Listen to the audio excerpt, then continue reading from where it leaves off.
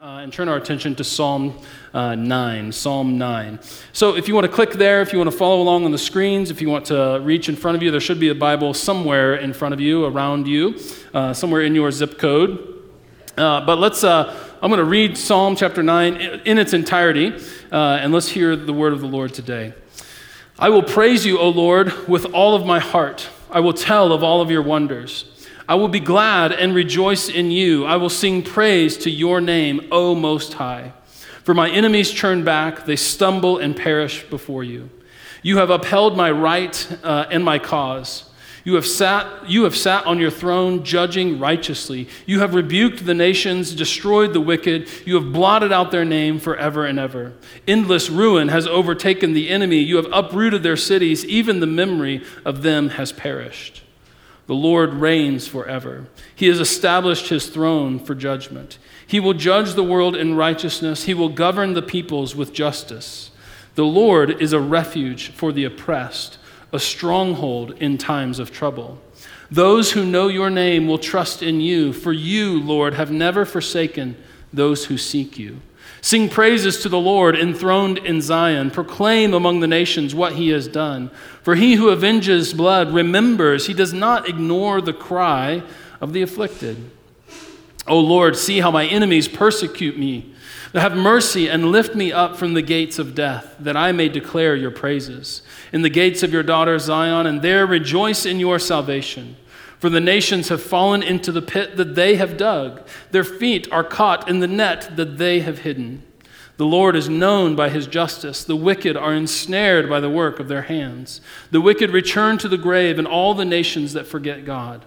But the needy will not always be forgotten, nor the hope of the afflicted ever perish. Arise, O Lord, let not man triumph. Let the nations be judged in your presence. Strike them with terror, O Lord. Let the nations know they are but men. This is the word of God for the people of God. Thanks be to God. Upon first reading, there's enough in there that it might surprise us that the overall tone of this psalm is one of thanksgiving. In fact, that's how the psalm begins right from the very beginning. It starts with this theme of thanksgiving. I will praise you, O Lord, with all of my heart. I will tell of your wonders. I will be glad and rejoice in you. I will sing praise to your name, O Most High. And that kind of sets the tone for the entire psalm that is one of thanksgiving based on the faithfulness of God in the past, which gives the writer the confidence of God's faithfulness in the future. And maybe you've been there. Maybe you've gone through a season of difficulty. You found God to be faithful. And then when you come up against another circumstance, another difficulty, another challenge in your life, you kind of draw from the experience of the faithfulness of God to bring you through once again the current challenge. And that's certainly where the psalm writer is here. He's writing a psalm of thanksgiving based on the faithfulness of God, which gives him confidence for the faithfulness of God in the future. In fact, if you notice throughout the psalm, the poet declares that the past actions of God, he declares the past action of God in order to declare what God is going to do in the future. He's kind of drawing this connection. This is what you have done in the past. Therefore, I have confidence this is what you will do in the future. And so I think that that's significant for us. But there's also this thing that whenever we're reading the psalm, it's important for us to have some sort of context. Do you remember several weeks ago when we first looked at Psalm chapter 7, I said that poetry and art is usually not born in a vacuum. There's something that happens. There's some sort of inspiration. There's some event that inspires the art. And so it's important to kind of, even as best as we can, try to get the scene or the context of who is talking or what's going on. And so I began to ask myself the question, whose voice are we hearing in the psalm? Whose voice are we hearing? Now, the specific answer to that is actually given to us in the notes right above the psalm. The specific answer to that is David. King David is writing this psalm, as he is accredited to writing many of the psalms. But David appears to be not just speaking for himself. He appears to be speaking on behalf of an entire nation. And as I began to dig in and study more and more and kind of look at what scholars are saying about this psalm, I began to realize that enemy in the psalm is kind of a generalized term for both the wicked and the nations. Right? So anytime in the psalm you hear the nations or the wicked or the enemy, this is a synonymous term that's just meant to be I'm under the thumb of the nations, of the wicked, or of my enemies. And so David is talking maybe about a personal experience, but more broadly, he's kind of speaking on behalf of an entire people. And then he identifies himself with certain terms too, that you can kind of get a sense that there are terms in this psalm that he really resonates with. And it's terms that he identifies with, like the oppressed in verse 9, the afflicted that's used in verse 12 and 18, and then the needy. And when we put all these things together, what we begin to see and what we begin to recognize is that this poem is from the voice of the marginalized. It's from the voice of those who are without power. Or you might even say it this way. This poem is written from the perspective of the socially vulnerable. Right? And it begins to kind of take on a new tone when you begin to see that, right? We have this problem living where we live, in the most powerful, most wealthy nation on earth. We tend to not read Scripture from the viewpoint of the oppressed, which is actually where the viewpoint that most of Scripture is written from. Most of Scripture is written from those who are under the thumb of an empire. And so we have a particular challenge living in a wealthy and powerful nation of how do we kind of properly read Scripture, because it's difficult for us to read it from that viewpoint. And so the poem begins to take on a new tone when we realize this, that here it is, it's the marginalized are counting on the faithfulness of Yahweh, who remembers his saving deeds and does not forget the cries of the afflicted. I think that's a good word. I think that's an important word. And so, spoken from the perspective of the oppressed, this poem is largely one of thanksgiving in praise of Yahweh, who under his governance interrupts typical social relationships of power. Oh, that's good. So that's so good. Let me say it again, right? Because I'm not confident you totally caught it, right? So spoken from the perspective of the oppressed, this poem is largely one of thanksgiving in praise of Yahweh, who under his governance interrupts typical social relationships of power. Which is to say, the relationship between those that could be called weak and those who could be called strong, under Yahweh's direction, that relationship is transformed so that the marginalized then are given a voice.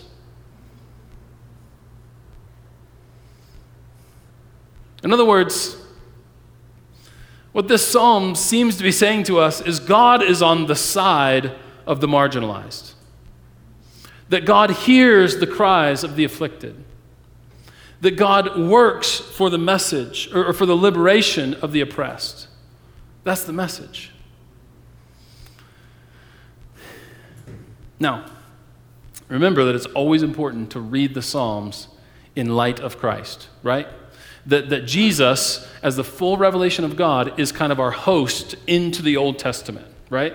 That whenever we read the Old Testament, we have the privilege of reading it through the lens of Christ. Sometimes I call this reading the Bible backwards, right?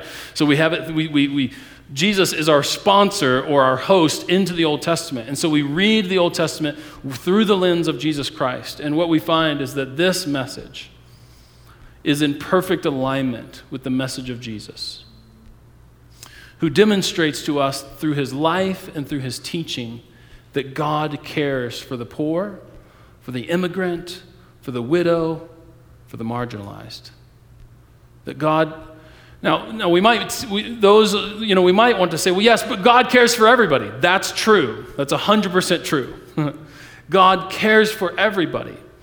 But God, throughout Scripture, tends to give special attention, special care for those that are marginalized, oppressed, afflicted, poor, the widow, the immigrant.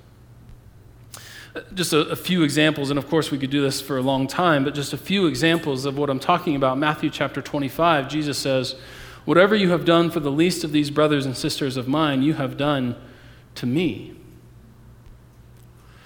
Now, of course, I was reading this, and I kind of think, Jesus isn't exactly PC here, right? Because he's calling people least of these, which seems like you couldn't get by with that anymore, right? And so I want to say, of course, the least of these is a reference to social status, not to worth or value. Okay? So the least of these is a reference to status within culture, not a reference to worth or value. In fact, Jesus' entire point there is that by caring for people who have been marginalized by society, you are demonstrating their value as human beings. That somehow when the church, when the people of God care for those who are by society kind of marginalized and pushed to the edges, what the church is demonstrating when they do that, when we do that, is we're demonstrating the value of our brothers and sisters as humans, right? We have this kind of shared humanity, that we're all in this together. There's this sense in which if you are reading Jesus in his world, you recognize that kind of Jesus is trying to blow up social structures, like kind of all the time. That's the business of Jesus. He's like, here's a social structure, and he's blowing it up, and he's introducing the kingdom of God, kind of over and over again. And then Luke chapter 14, Jesus teaches us that, hey, when you're having a dinner, invite those who are unable to pay you back. Share a table with folks who do not have a table they can share with you. That's pretty radical, right? It's amazing. It's amazing. When you really begin to see Jesus in his world, you kind of recognize just how powerful his message is. And then in Luke chapter 12, just 2 chapters before the story I just mentioned, there's a rich man who has a harvest that is so abundant, he can't store it all in his barns. And so he decides, since he's rich, that he's going to tear down his barns and build bigger ones to store his abundant harvest. To which Jesus says, "You've missed the point." Jesus rebukes this man and says, don't tear down what you have and build more to hold all your stuff, but rather maybe share with those who don't have as much. I mean, it's just even like right now, this moment on this platform, there's a convicting spirit to the words of Jesus, right? It's like, whoa. Well, the earliest followers of Jesus began to pick up on this and follow in Jesus' footsteps and taking care of the poor as well. And even Paul rebukes the church in Corinth for table practices that keep the poor from fellowship. Right? In fact, the famous communion passage that we use every week it comes out in 2 Corinthians, comes out of a context in which the Corinthian church was kind of recognizing and upholding and observing all the typical social structures that would prevent those who have less from joining at the table. Right? So the Corinthian church was kind of recognizing this hierarchy, and they were practicing that as part of their table habits. And Jesus and Paul's instructions are, you need to stop that. Because if the poor aren't welcomed at the table, well, then neither should you be. It's really something. And so Psalm chapter 9, I think for us, is just a reminder for something that I think all of us kind of know, maybe at a head level, but just trying to bring it down to a heart level. And I think it helps when we recognize that it's written, that David is kind of speaking on behalf of a nation as it's under the thumb of an oppressor. And he's drawing on the faithfulness of God, who will, because of his righteousness, hear the cries of the afflicted. I also think it's particularly important or poignant that the tone of the psalm is one of thanksgiving and one of hope. In the world in which we live, there's a news cycle that tends to be pretty dark. You with me? Like Twitter is just this black hole of death, right? At least it is for me. Like I kind of go there and then I leave so discouraged and I wonder why I keep going back. But it's like there's so much going on in the world that could absolutely overwhelm us, right? And when I put myself in the position of this poet, this psalmist, speaking on behalf of an oppressed people, but taking on a tone of hope and of thanksgiving, I'm utterly moved by that. That there's something to which, that one of the most faithful things we can do as the people of God in the world right now is sort of maintain this joy, this lightness, this hope, this thanksgiving toward God in what we have, in the confidence that we have that one day this too shall be made right. Right? And I don't know about you, but I struggle with that. I struggle a lot with not just being so down and so discouraged and just feel the weight of kind of the news cycles that happen all over. And I think the Lord has just challenged me this week in light of this psalm to really lean into hope, lean into this joyful thanksgiving of this, and this confidence of what God will do based on what God has done, right? God in his faithfulness has given us the Savior, the Messiah, shown us his very character in Jesus Christ. And so we can be sure that he too will make all things right, that there will come a day when this too shall be made right. Well, this of course means that as a church, both specifically us and then the global church, we have the privilege and the opportunity to embody God's care in the world, to carry on this thankful attitude, this perspective of hope, and this care for the world and those that are poor and oppressed.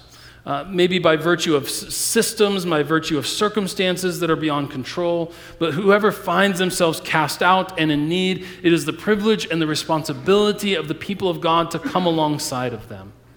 And can I just take this opportunity to say that this week we had an impact meeting, and an impact meeting is, Impact is our compassionate ministries portion of our church, and we have a small team of leaders that help kind of coordinate that.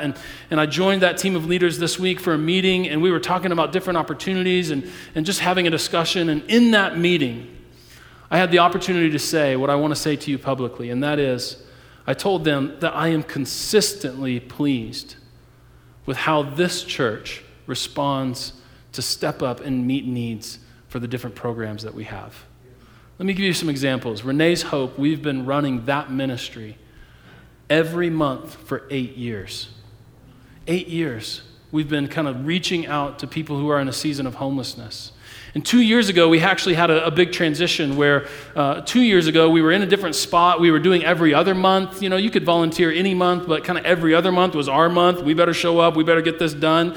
And then when we changed locations, the other church said, hey, we're not going to kind of join you in that move. And so if you want to do it, it'll be 100% up to you. And so we were going from every other month, kind of this is our deal, this is our time, to every single month. And we just weren't sure how it was going to work out. And now 2 years later, just every single month, we consistently have what we need in terms of food and volunteers. And I think that's amazing, right? And then we've been doing FFH. We've been hosting it for a year. We were a support church for about a year and a half before that. So we're somewhere around year 3 in our investment and our participation and partnership with Faith Family Hospitality. And here's the consistent witness of churches, that around year 2 or 3 of helping with FFH, interest starts to dwindle. And you start getting less and less volunteers. It becomes harder and harder to kind of conjure up enough people to do it. But you know what our experience is here at Emmaus? Our experience is that every single round, whether it's hosted here or whether we're supporting Peak Community Church, we get more and more volunteers. That a growing base of you, our people, are getting involved. And I think that's awesome, right? And so I just want to say that not only am I so proud to be part of a church and part of a people that are actively carrying and living out the gospel in the world, I also just want to say thank you for embodying the good news of Jesus Christ in the world. Because as the psalm teaches us, As the psalm teaches us, God is on the side of the marginalized. God hears the cries of the afflicted, and God works for the liberation of those who are oppressed. Amen? Amen. Now, let me close with an observation.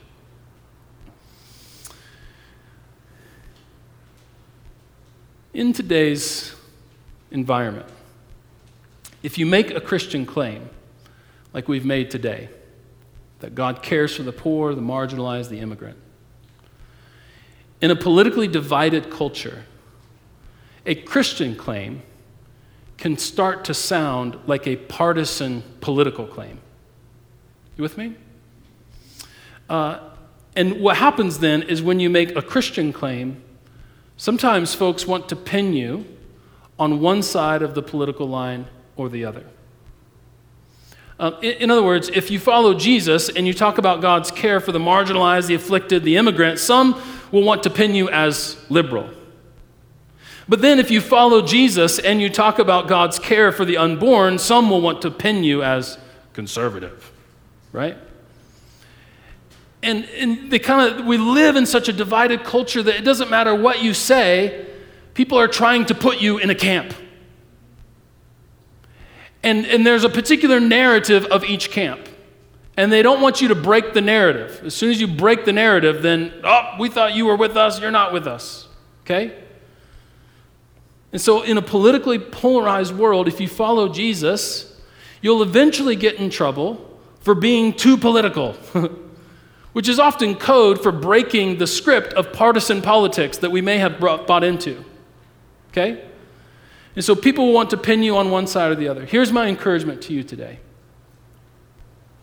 Resist their placement and boldly follow Jesus. Resist the placement and boldly follow Jesus, even at the risk of breaking the script of partisan politics that we may have bought into. And here's my other encouragement. Seek to understand Jesus in his world. Not as an abstract idea, not as a piece in a transaction between you and God, but really seek to understand Jesus in his world as the Messiah who came to show us God and the kingdom life. Because I'm convinced that when we work really hard to understand Jesus in his world, we'll be far better equipped to understand Jesus in our world. And sometimes when we say something as simple and maybe as obvious as God has care for human beings, those who are marginalized, those who are poor, those who are in a place of need, the immigrant, when we make kind of a standard baseline Christian claim like that, in a world like today's, it will sound like we're kind of going this way or the other.